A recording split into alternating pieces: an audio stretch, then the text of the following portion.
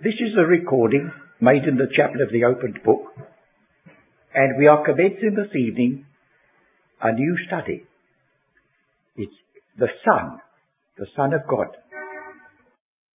It is our custom at this meeting to read a portion of Scripture that bears upon our subject together, so that those of you who are listening to this, if you care to join us, as I hope you will read together with us the Scripture that is before us, 1 Corinthians chapter 15, verses 1 to 28. It is not my usual custom in this meeting or any other to read from a manuscript.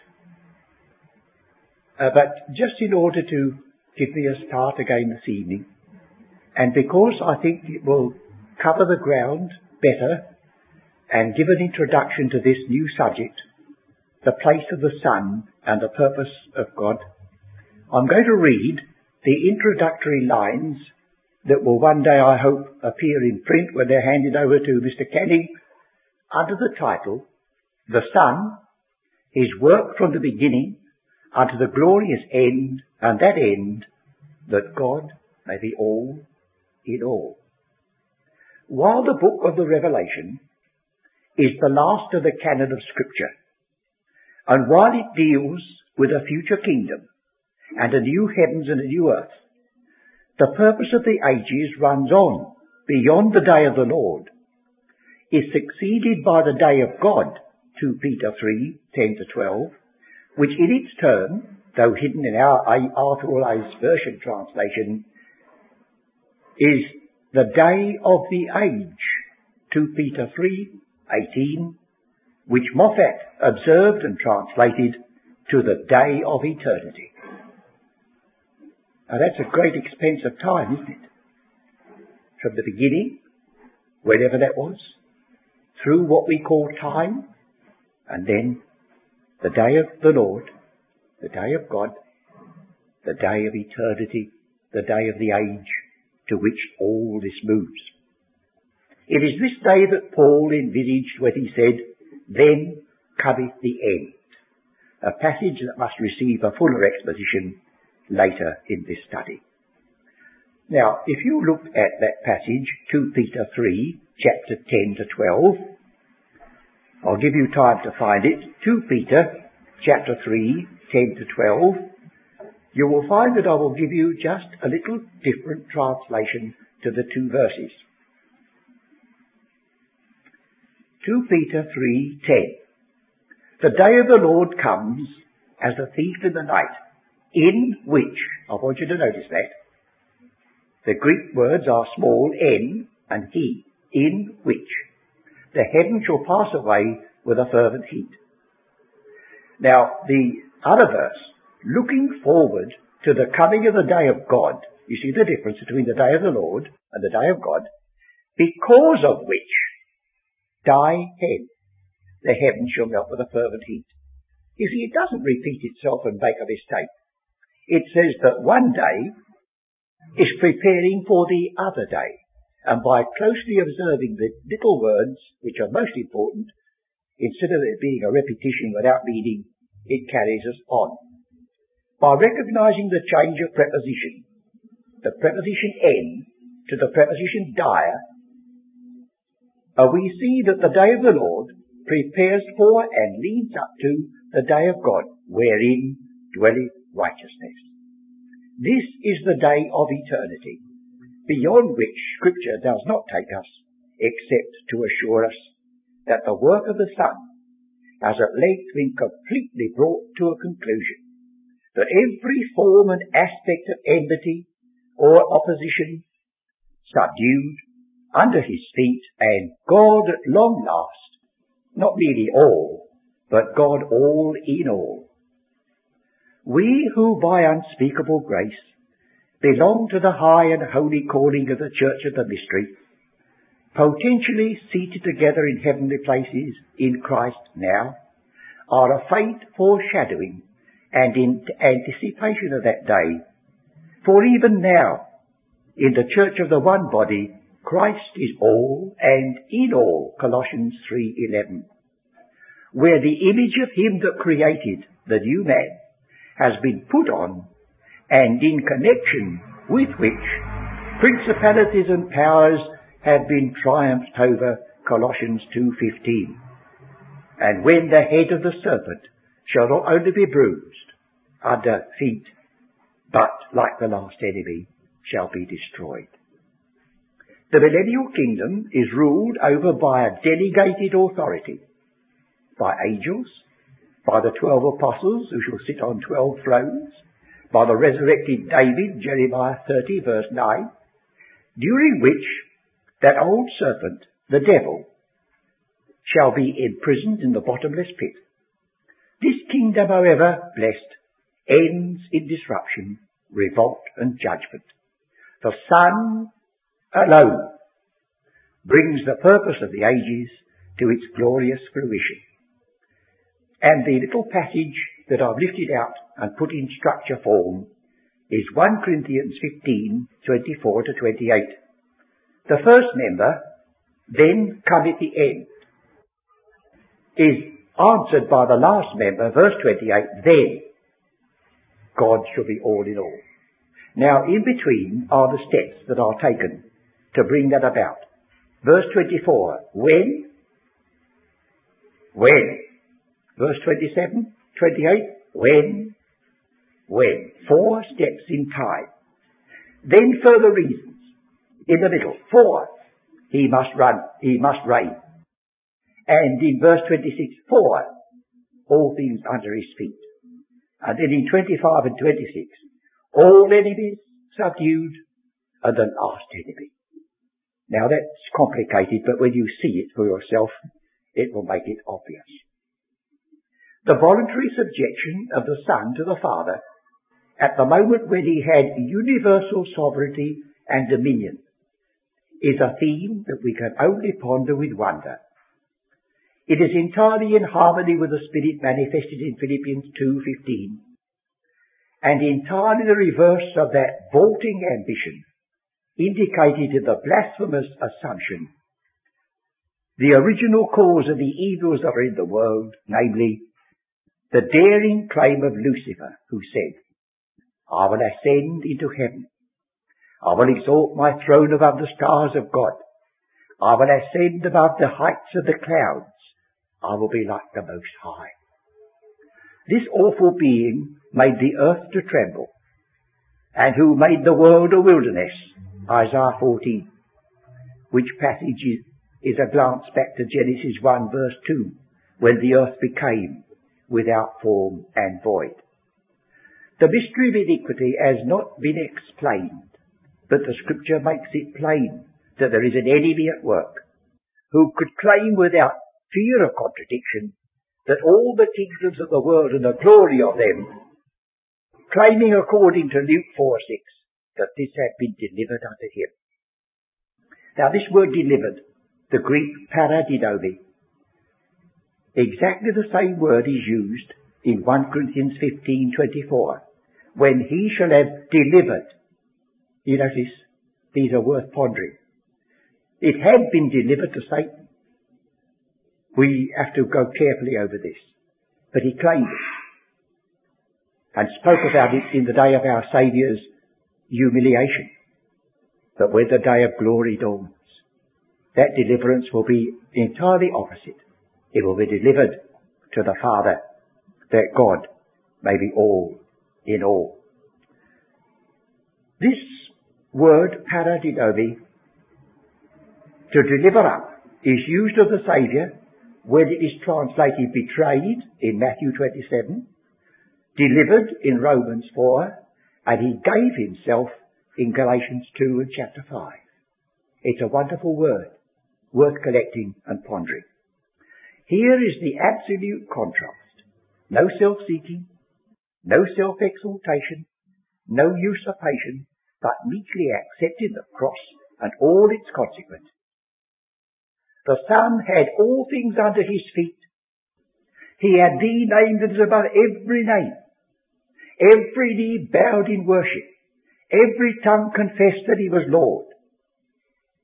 But in direct and blessed contrast with Lucifer, Son of the morning, he voluntarily and blessedly submitted himself that the purpose of the ages should be attained.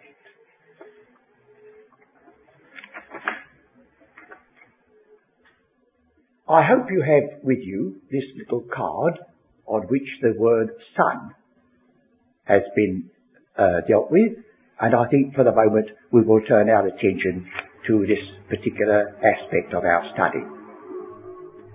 There are words both in Hebrew and in Greek that it is well for us to remember. We know the word bar because it comes in the word bar Abbas. At that very moment when Christ stood before Pilate, and Christ was the son of his father, there was another one who stood before Pilate, and his name was Barabbas. He was the son of his father, and there was the two of them. No accident about that. It was the conflict of the ages. Which son and which father is to dominate and be enthroned? And that's the conflict that goes on. Why? Beyond our ability to explain. But if we don't accept it, you might as well shut the Bible, for it's full of it from the beginning to practically the last page. That word bar is translated in the Song of Solomon, chapter 6, verse 19, as the only one that is loved. It's a term particularly of affection. It comes in the word Bartholomew, Bartimaeus, and you will know that there are several words in the scriptures where it is used. But the other word in the Old Testament language is the word Ben. Joseph is called Benjamin or Benjamin, the son of my right hand. And we get running through the scriptures quite a number of folks by that name. The word Ben comes from the root bina, to build. And you might like to turn to two passages that will illustrate its use in this sense of a family. Deuteronomy 25 verse 9. Deuteronomy 25 verse 9. And the other passage, if you care to find it as well, 1 Samuel 16:22. But Deuteronomy 25 verse 9 first. Then shall his brother's wife come unto him in the presence of the elders, and loose his shoe from off his foot, and spit in his face, and shall answer and say, So shall it be done unto the man that will not build. You see, that son is the one that's the building going on, the building of that family tree and that family name, that will not build up his brother's house. And in 1 Samuel 16:12, we have another use of the same use of the word, but a different context. 1 Samuel 16:12, and he sent and brought him in. Now he was ruddy. Now he was ruddy and withal a beautiful countenance, and goodly to look to. And the Lord said, Arise and anoint him, for this is he. So we have the thought that a son who was beautiful, a son fair to the eyes, was one that would build up the family. And then when we come to the New Testament, we have a word which is rather difficult to pronounce in English because it starts with the letter H and the vowel U-I-O. The only way we can pronounce it is huios. Huios. And the word comes into the term which we use so much, the word huiothesia, which is translated adoption. Now, with regard to the way in which these words are used, it says in, with regard to the word, I'm just trying to find the passage. Oh yes. This word is used in the Hebrew ben to characterize anyone as to his origin and nature, the points which determine his character and idiosyncrasies. Hence, in the Old Testament, you see, you've got to be watchful that you don't invest the word son with an idea of having a father and a mother and limit it to that. Because, look, we read of the sons of Belial, the sons of lawlessness in Judges. We read of the son of death in 1 Samuel. The Hebrew is, shall surely die. And also in the New Testament, the sons of Gehenna, the son of perdition, the son of consolation, and the sons of disobedience. Also, in the prophet Isaiah, he speaks about a very well-planted olive plantation on a hill as a son of oil. A son of oil. And earlier in the scriptures, the word father is used in the same way, having no connection really with birth, simply, but with sort of being an author or a beginner. So we have the father of all those who handle the harp and the organ. I should be involved myself if I maintained that because my sister plays the organ, that she and I go back to the descendants of Cain. Doesn't follow, does it? It simply means that they originated it. Another one of the sons was the father of those who worked in metals and so on. So we've got to be careful to remember that the word son not only means one who's actually been born into a family, but that son represents. And that's the great thing with regard to Christ.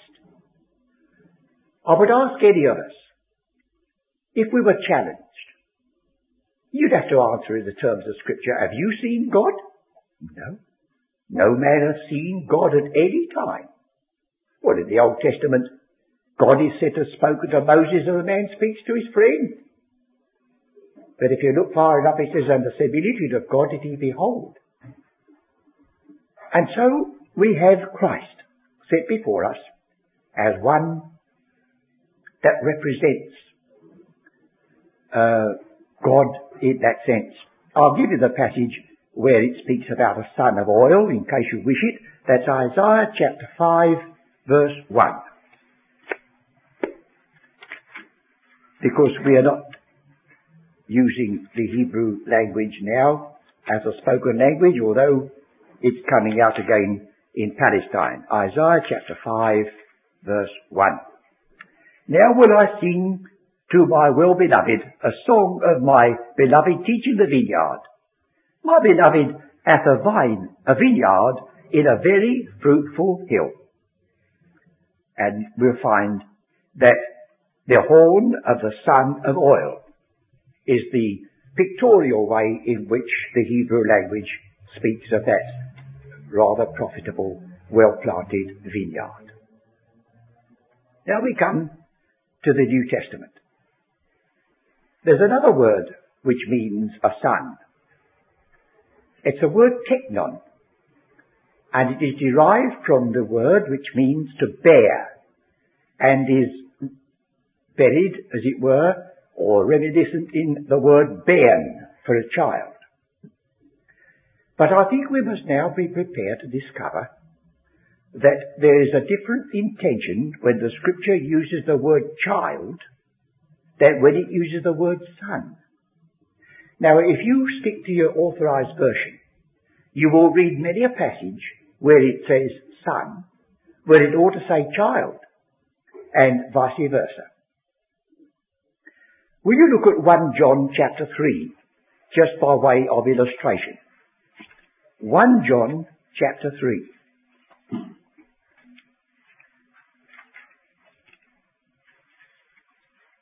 It's a well-known passage, quoted many times, and would be known to us all, I'm sure.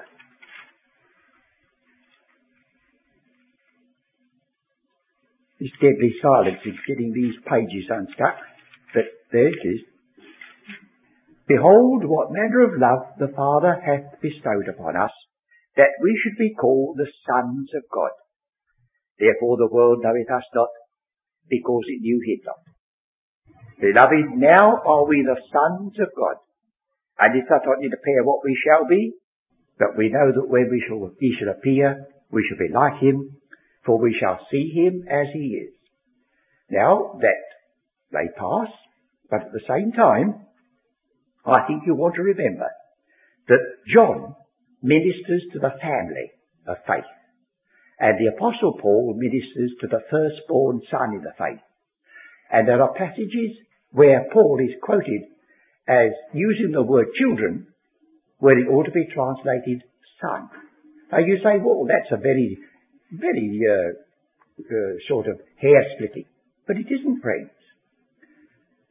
I can't imagine that if you happen to be the firstborn son and your parents have died and the solicitor is reading the will, did you say it's hair-splitting that the firstborn son should be considered the rightful heir? You see, it's emphasizing inheritance, particularly when it uses the word son. It's emphasizing family relationship among many when it emphasizes the word children. Well now, I'm glad to be able to say this, that even though you may not be able to read the Greek, if you've got the Revised Version, you'll discover that they got to the trouble of putting each one of these correctly. The Revised Version can be trusted in this case that where the word is teknon, child, it says children. And where the word is huios, son, it says son. Well now, to bring this introductory study to a conclusion, you will notice at the bottom of the chart at which you're looking, we have this word adoption. Now this is an old story with many of us, but so is the gospel. And I hope that some of you would endorse the children's hymn, Tell Me the Story Often. And possibly you'd say, it's still true of me, for I forget so soon. Is that so? Well, if it isn't, we must do it, because we're ministering to a wider congregation than the elite that gather of these evenings at the chapel. Now this word adoption, huiothesia, is made up of two parts. Huios, you already know is the word for a son. Thesia is the word to place. Now it's hardly the right expression to say a person has been placed as a son when you're announcing a birth. And it doesn't mean to be born. It means to be given the dignity of a firstborn in a family. And this goes back to the times when it was in constant use in the days of the apostle that a man may have a slave in his employ, a Roman may have a slave, or a Greek may have a slave, and that slave may have been so faithful as some of them were, they rose to great power, these slaves that served their master, that the master sometimes redeemed them and gave them the adoption. There's practically not one of the Roman emperors that ever succeeded his father. They were nearly all massacred and poisoned by somebody, and the one that succeeded had been adopted into the family and took the family name Claudius or whatnot and tacked it onto his own.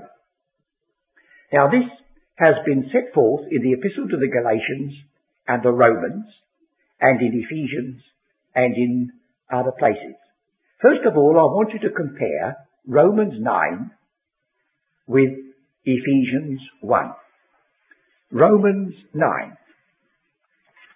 Here the apostle, who was a Hebrew and knew the blessings that accumulated in the mind and purpose of God with regard to that people, he spoke about his heaviness of heart when he thought of the unbelief of the Jew.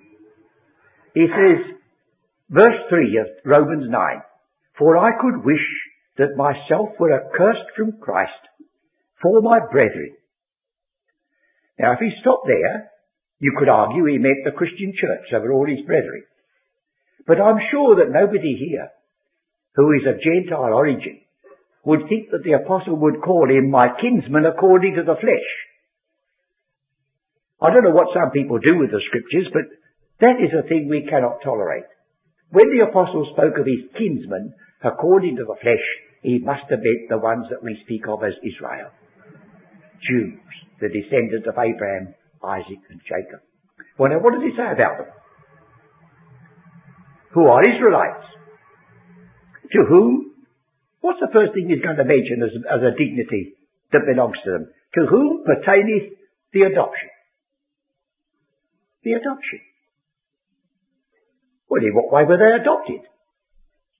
Go back to the history of these nations in Genesis. In Genesis 10, you have a list of 70 nations, all given their names.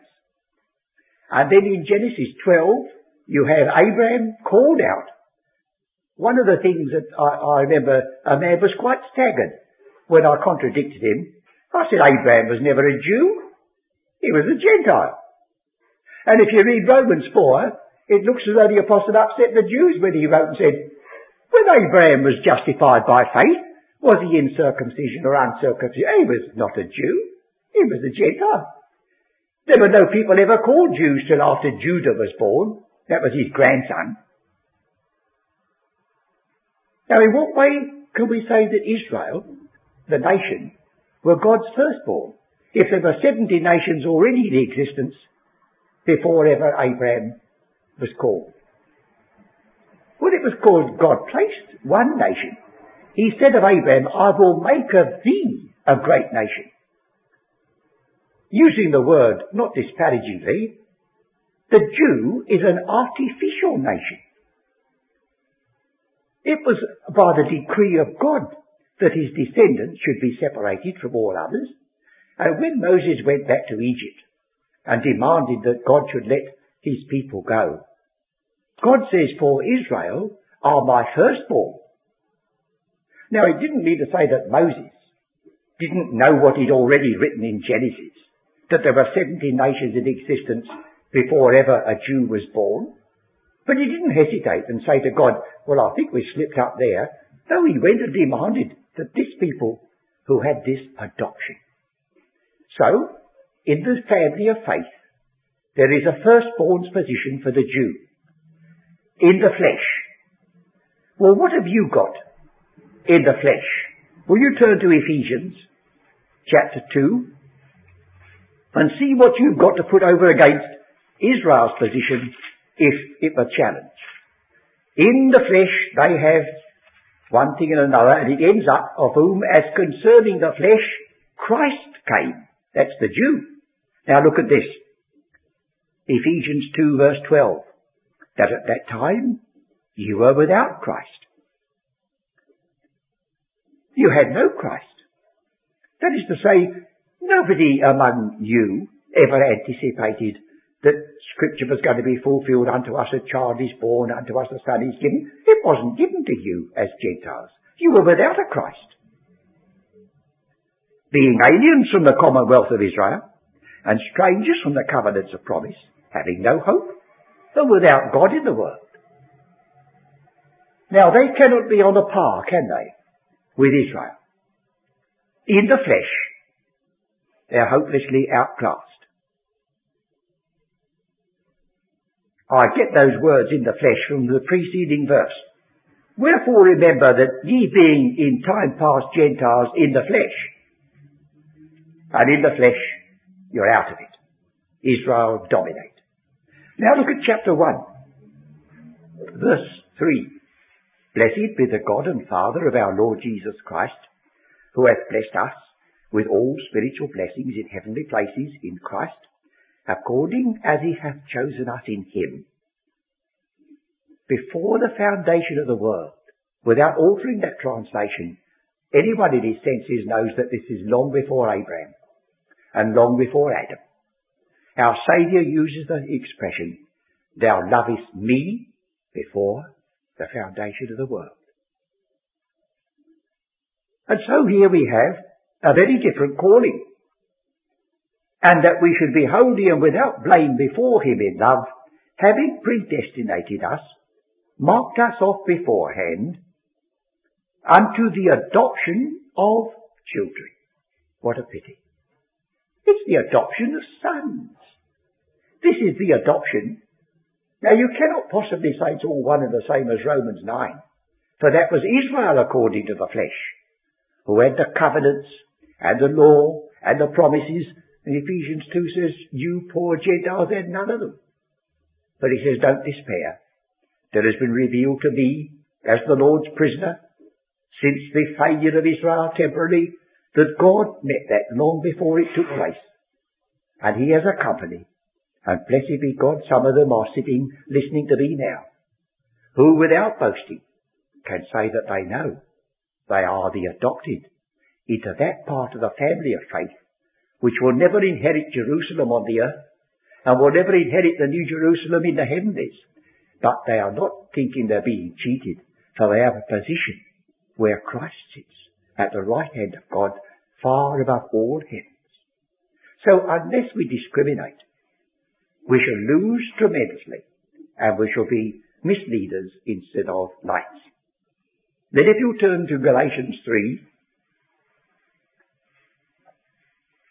we shall get just a word or two to guide us with regard to this question of the adoption, because Paul has used it there in Galatians 3 and 4. Now he starts by speaking to them in verse 15. Brethren, I speak after the manner of men. Now when the apostle uses an expression like that, he's not going to quote scripture. He's going to speak about something that they knew.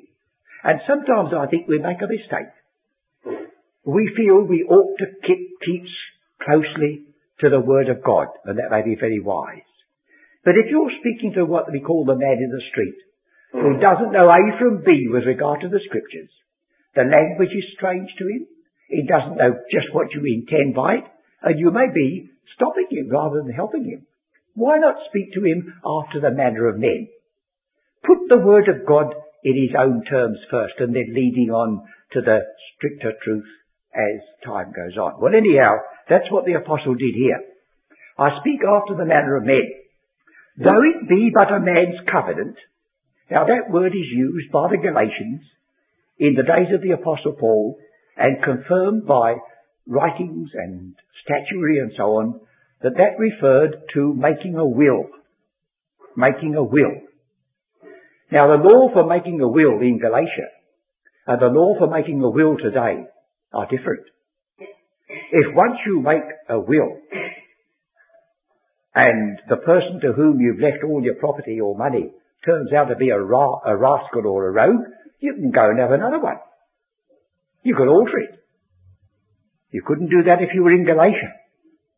Because making the will involved the tribe and the inheritance and all any amount of things to do with customs and temple worship and whatnot, that you had to ponder very carefully before you put it down in black and white.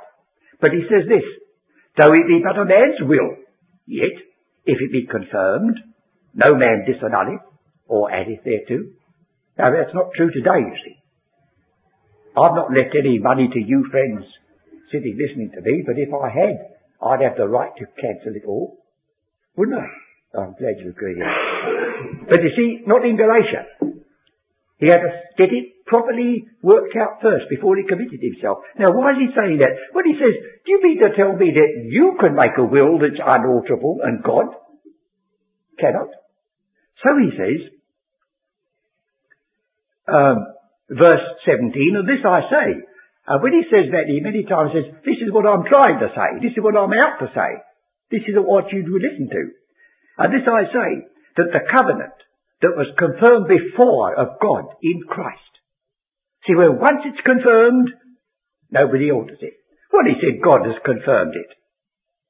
The law which came in 430 years afterwards, the law that was given at Mount Sinai, could never upset the unconditional promise made to Abraham. You see? That comes in by the way and has its consequences and its difficulties. But he said, just as surely as a man in Galatia, when he's appointed the adoption, is bound by his own promise and can't alter it, so surely he's God. Not in a wrong sense. So I'll show you where the adoption comes in chapter 4. And I think if I read the first 7 verses, we may be able to just get it onto the tape. Now I say that the heir, as long as he is a child, differeth nothing from a servant, though he be lord of all, but is under tutors and governors until the time appointed by the father. Now that's ordinary, common appointment by an ordinary human father. Even so we, when we were children, were in bondage under the elements of the world. But when the fullness of the time was come, God sent forth his Son, made of a woman, that meets the Gentile, made under the law, that meets the Jew, to redeem them that were under the law, that we might receive the adoption of sons. And because ye are sons, God hath sent forth the Spirit of his Son into your hearts, crying, Abba, Father. Wherefore thou art no more a servant, but a son. And if a son, then an heir of God through Christ.